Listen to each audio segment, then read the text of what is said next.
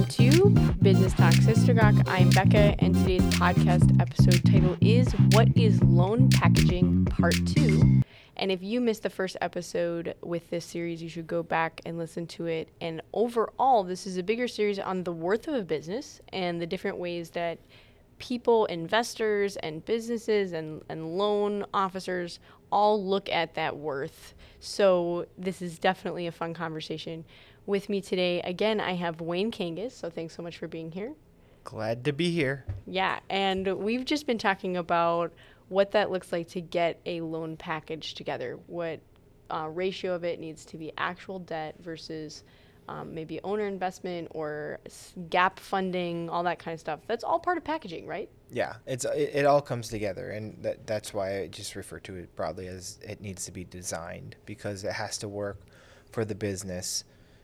First and foremost, it has to work for the owner. It has to work for all of the stakeholders or people that are involved with it, the team. So it's part of the preparation in figuring out how are you going to get this put together so you can actually take this business to the next level, or take this idea to the market, or whatever it is. Mm-hmm. And so there's a lot of variance in how that's designed, because it also might not be all of it at one time. It might be structured into tranches or different groupings of money at different times. Yeah, and I'm just going to clarify tranches because, first of all, anybody in business who uses the word tranche and you have to take notes on it, I hate writing the word tranche because I always spell it wrong. But that's like a phase. Like in this phase, you can get this much money, or like you need to accomplish these things before other people will release additional funding for you to keep your business moving forward, right? Yeah. Is that kind of what you talk about when it comes to loan packaging? Yeah. Yeah. Okay. Just want to be clear on that, because sometimes people don't realize that that's actually part of the process. Mm-hmm. And I think too, what's surprising to me that you mentioned is that when a person has an idea or a business wants to go after something, you were saying that the bank will not actually give you 100% of what you need to actually start your business. Mm-hmm. Is that like something that shocked you when you first started getting into this? No, I mean, it if you think about any form of lending outside of a vehicle, most loans, broadly speaking, most loans you're never usually, very rarely are you getting 100%. Yeah, well, I think most people are used to like the 10% or 20% down for like first-time home buyer house, right, or things like that. That's the typical concept of what people's experiences with loans are. Yeah. And it tends to be the same thing with businesses. Now, depending on what the business is, if you're looking at acquisitions and some of those other things, it can get a little bit more complicated in what that looks like, because of assets on a balance sheet, or in how the valuation of the business is really put together. But I just really urge people that if they're putting together something, they just need to plan a minimum. They have to come up with 20% in cash or in some other way. Mm-hmm. Yeah, and I think that for bigger businesses and in general, I mean, 20% cash is actually pretty significant for some of the businesses out there that could be purchased or started up, especially if it's like manufacturing or whatever. Those things can get pretty pricey. So getting your 20% down could be saying, I'm going to give 5% of my equity to you for additional financing, or to be the guarantor on my loan, which we talked about last week. If you missed that conversation, definitely go back and listen to that. So what's the typical process that lenders follow in order to be considered for the loan, and how do you prepare everything within that package to get there? Yeah, so I think the first I'm going to point out that one of the most the first places that people should start when they're looking at putting, they feel as though they're ready and they want to start the process, is they should start with the bank that they are already working with. Okay, so like for their personal stuff. Start with the easiest relationship that you have in the banking realm. Okay. And that's kind of the first thing, because I think a lot of people get stuck in, well, where do I go? Okay. And depending on on what financial institution you're working with, they might say, we don't do that, but you can talk to this person at this bank or this person at this place. Yeah. And I think that's an important point to make, that it actually does really, first and foremost, it's not about money, it's about relationship, because that initial banker that refers you knows your financial history and what you have done to build rapport. So having a banker who refers you to somebody who may be a better fit for the loan type that you're looking to take out, it's a lot softer of a conversation when you have a good reputation with the person who's referring you, right? Right. Yeah. No, that's really good advice. So even if you know they don't have a loan that's going to fit your business, it would be best to start with them anyways, just because they can vouch for your credibility, right? Yeah. Yeah. So, and then so moving on is that, as we mentioned in the previous, our last week's episode, Mm-hmm. that really to get things moving, you need to have the business plan, the financial projections, that forecast of how the economics of it's going to work, the money is going to work, the revenue, your profitability, and then your tax history, or the business's tax history. That's you at a minimum, you have to come prepared with those things. And part of that, you have articles of incorporation. It varies depending on how your business is structured as well, but generally, your tax ID number, for your business tax ID number, you need to have your operating agreement is helpful to have in place. Mm-hmm. But that's, in my opinion, that should be inclusive of the business plan. Mm-hmm. That's part of it. That's part of the preparation.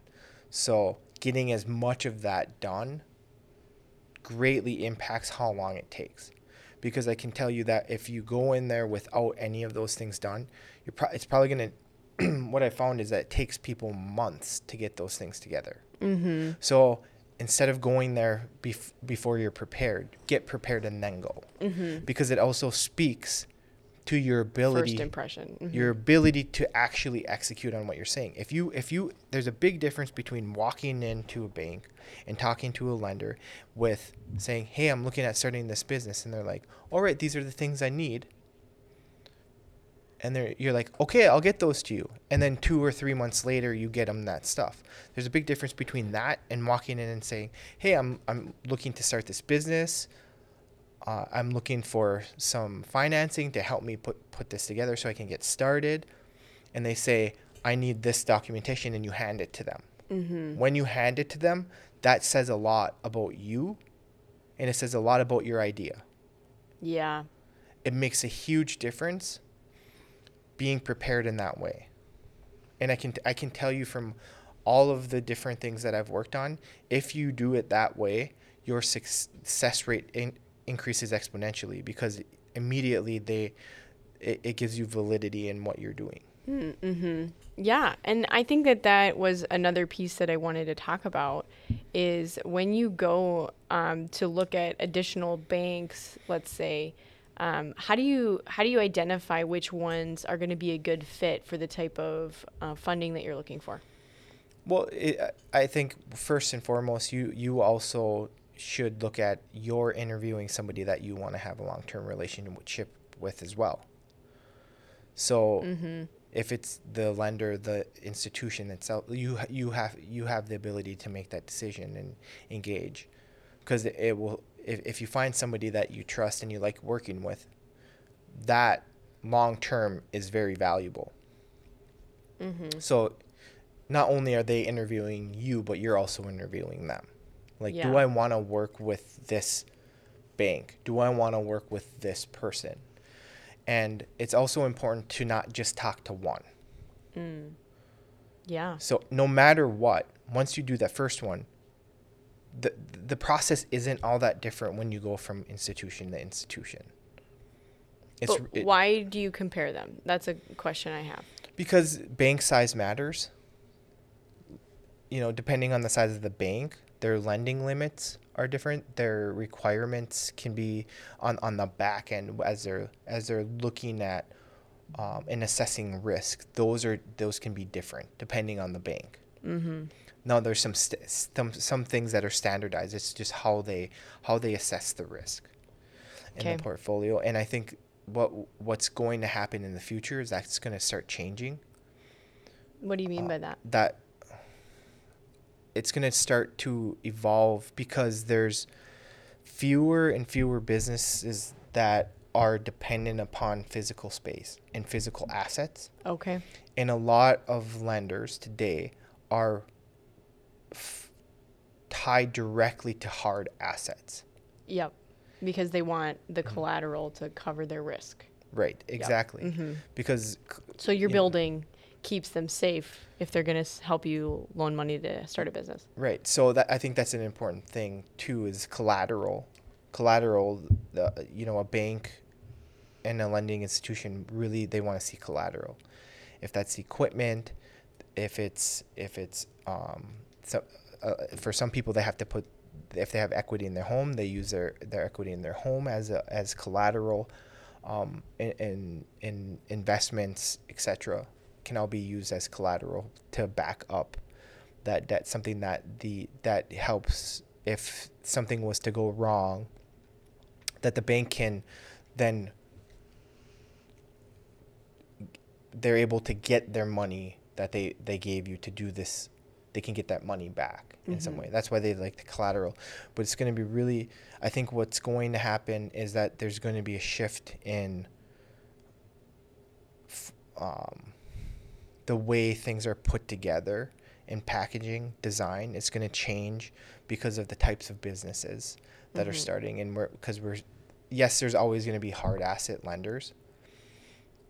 And that's not going away, but I think there's going to be an evolution in how things are put together, and I don't think it's that far off. Yeah. I think it's already happening. No, yeah, and I think you're right in that, especially with people all working remotely or all these different businesses you can do from your house. There's a lot there.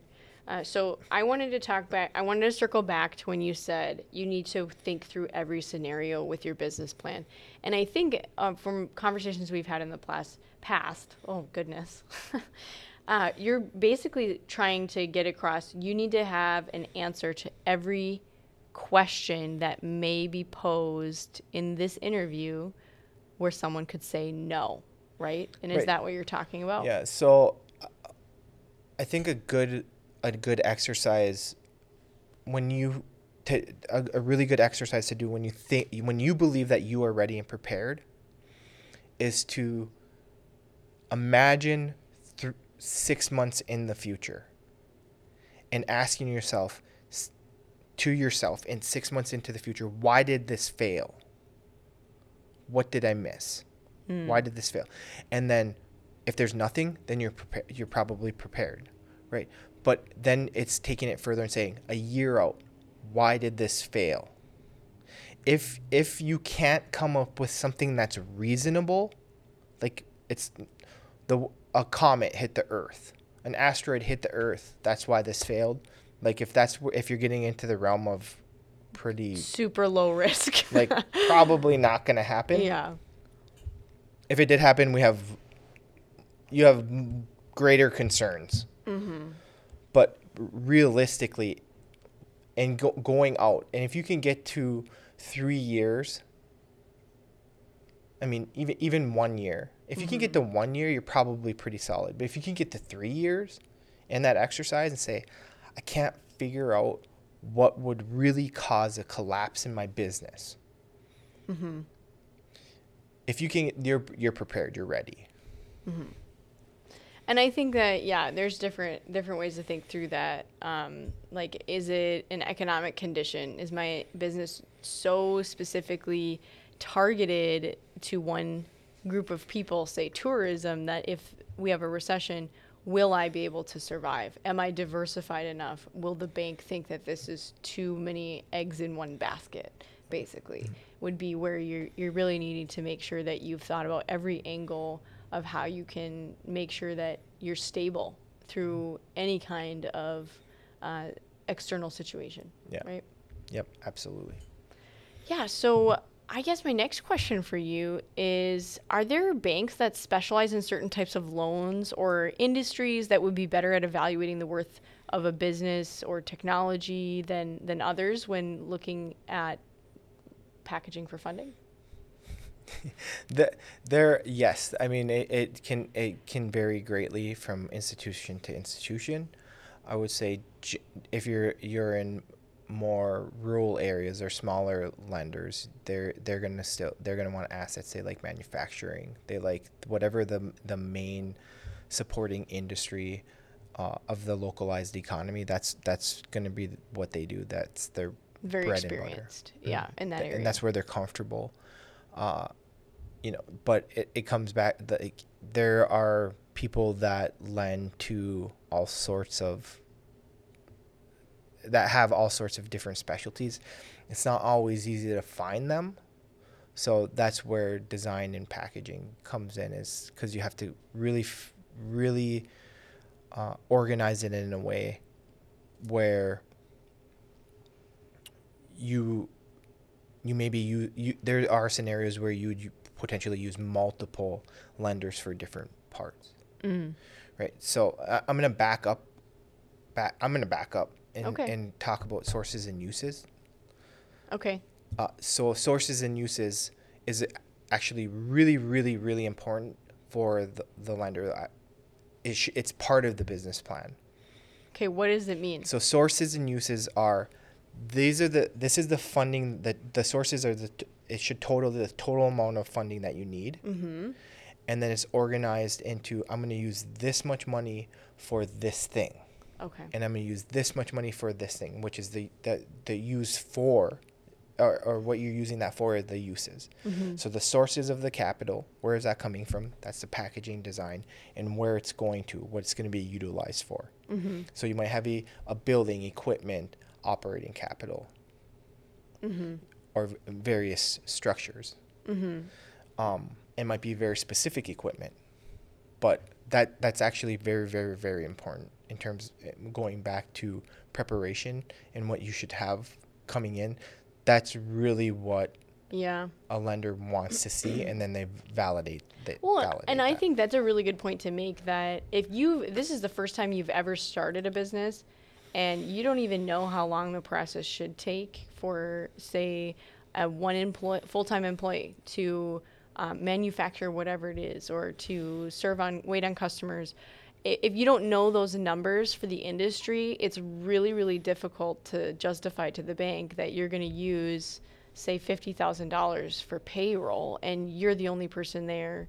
But okay, then you realize you need more support. Then you don't have enough money budgeted there. So really getting some good numbers on the industry, like how much does payroll cost typically on a coffee shop that has X number of seats for capacity and is flowing this many people through every single day, right? And if you don't know those numbers, it's going to be really hard to justify to the bank that, or to whatever lender you go with, that your numbers mean that they'll work and you're not overpaying or underpaying the staff and accounting for all of the other things that you need to do to make sure that you're keeping up on the actual building and everything for the business itself. Yeah. And I think one common thing that I have found, depending on what the business is, but I think a lot of people set this target and they want to accomplish that target immediately. Like, so they want to go out and start the business now. Yeah. So let's use manufacturing example. They have this product that they've come up and they want to do all the manufacturing themselves. It's generally, from what I found, unless they're independently wealthy or networked in a way that can allow for them to access capital in alternative ways, it's generally not in their best interest to start manufacturing right out of the gate. And utilizing partners or people that are already working in these specific areas, fabricators, other manufacturers that can make parts and pieces for you, is to utilize that. Right, because then you don't have all that extra overhead. You just have a straight cost. This is how much it costs to manufacture right now based on all of the pieces I need to get ordered or whatever. Yeah, because I think one thing is that it can trap business owners in their business very quickly, is having their operations too big out of the gate. Yeah, because they haven't even streamlined the processes to become efficient at Yeah. that point. And so you're just building inefficiencies into a massive scale that's really hard to control. Yeah. So it's scale gradually that way until you have that designed and figured out, and then you're also building a track record. Yeah. Right? So if you want to be successful, don't jump to the end. Yeah, well, and I think that that's something that I've definitely experienced with a lot of people where they say, well, I'm just worried that people don't think I'm selling enough to be able to show that I do have a viable business. And it's like, well, that's not where you should be worried. You should be worried that your customer has a great experience first and foremost, or whatever. Because if you all of a sudden start selling things, let's say, on the internet or whatever, and you're shipping things to people's houses and they're getting their broken, or they're getting their contaminated because it was in the hot sun or whatever, and you don't have that figured out, you've lost that customer for life, even though it was a short-term sale. And so those are really important things to make sure you have tested and tested and tested before you scale, because otherwise you have so many inefficiencies and you're going to be losing money hand over fist. Yeah. And so there's a lot that goes into figuring that out, because it really depends what you're doing in the market that you're in, because what might seem very slow to you is actually the appropriate pace you should be taking, because you're collecting, it's actually research and data, and you're making your decisions based off this data. Even though it seems painfully slow, right? Yeah. And I think that builds value and trust to the bank too. Yeah, so it's okay to pace yourself slow at first, but there are other markets where the metrics where you're entering, let's say I'm working with some people right now, a team right now, and they're looking at developing an app and taking it to market. Well, their targets are 50,000, 100,000 users in a very, very short period of time. But in the greater, broader market for this specific app, that's actually very slow pace. Okay. Right. So it's important to acknowledge, like, what is the actual market opportunity in terms, and then how you're scaling and how you're measuring success, because you also have to be realistic with that. And then that helps you prepare. Yeah. Right? Well, what are you putting together? okay, so one last question for you before we transition to the Gawk portion. Can you give any kind of resources or advice that if you want to learn more about loan packaging, here's where you should go, what books you should read, YouTube videos, whatever, what would be helpful for people to understand? Yeah, I think there are a lot of resources in most areas. There are the small business development centers, which are part of the SBA. I think that's a good place to talk to, because they can give you the initial guidance. Is it a perfect format? No, I mean, nothing's really that perfect, but I think getting some guidance in from those resources, because they have a lot of resources and trainings and stuff that they can help people with. I think starting in there, but I would say before anybody really does anything, the most important thing is just focus on the business plan. If you have the business plan, then go to start with your local banker, because it's so local. It's different depending on where you are, what's available to you, and that lender can give you direction in that localized manner, or the SBDC representatives, 'Cause they know a lot they have about the resources. They have access to the resources. They're already talking to these people, so that's a really good place to start for most people. Now, if it also depends on scale. If you're talking about something of a larger scale, something that's, you're commercializing some new technology or things like that. That's there's a whole nother world of how you put that together. If you're talking about real estate, that's a whole nother way to put it together. And, no industry is the same in a lot of ways. The resources vary depending on what you're doing. Right. Industry, sector, market, area. It all is dependent upon like all of these different factors. So I think really starting with a lender, starting with an SBDC or something of the like that's located, even looking for CDFIs, community development financial institutions that we talked about in the last episode, looking for those and starting there because they also have a lot of resources. Yeah. And they have a lot of relationships that you can work with. Yeah. Well, thank you for being with me today. Seriously, Yeah. Appreciate it. We're going to transition now to the Gawk portion of this episode, and I am really excited about it. So I'm going to tell you a story today about actually something. So Wayne and I have known each other for a while, and Wayne really loves just international food in general, I would say. But you have a specific soft spot for kimchi, right? I like Korean food. I'm a Korean adoptee, and I was deprived of many Korean foods for most of my life. So I thoroughly enjoy kimchi and other Korean foods. He's got his own recipes for these things. Okay.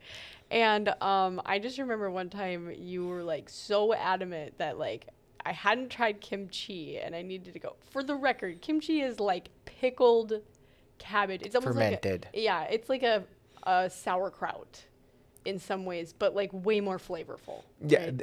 it does go great on brats. Yeah, that's fair. Yeah, that's true. You probably could put it probably a little twist to your next brat. Anyway, so I bought some kimchi at the grocery store because I saw it there, which is surprising where we live. Not a lot of places sell it. And I was like, I'm going to do this. I'm going to try it. Well, I didn't realize it was a topping of sorts. I thought it was supposed to be like a side dish. So I tried to eat it plain and was like, this is not working for me. Yeah, I mean, you really shouldn't start that. Like, if it's your first entry in, do not just eat it plain. I mean, if your palate isn't used to different things, you generally don't. It would be like eating like a bowl of sauerkraut. Like, it's just not something you start with. Well, I blame you because your meal probably wasn't appropriately and completely put together correctly. Okay, yeah, it was not. So I didn't like know what to make it with though. So I think I made like some kind of Asian dish and had it on the side. But then I also realized that some of the kimchis, they come as the full like cabbage leaf and they're not chopped up. So that was the confusing part. I think that it was like, oh, it's like a side dish. But yeah, shredded cabbage with the kimchi seems to be a little bit easier to chew, like on top of everything kimchi else. is like a food group. It's like a style of fermenting. Okay, so there's like lots of different types. Yeah. So what do you normally use it with? What do you put it on besides brats? Everything. Okay. Everything. Okay, but like, what's I will a good recipe? literally just eat kimchi with rice. That's it. But okay. But it's really good if you have pork belly or bacon, and then you fry it in the bacon fat or grease. Interesting. And you put it in some rice and that and a lettuce leaf and wrap it up and toss in your mouth. Ooh, that sounds really good. I should try that. It's pretty good. Well, there you go. If you are interested in trying some kimchi, there's Wayne's recipe for you. Thank you for joining us this week. If you enjoyed this series about the worth of a business, you should give the podcast a review on Spotify, Business Talk Sister Gawk, and I will see you next week.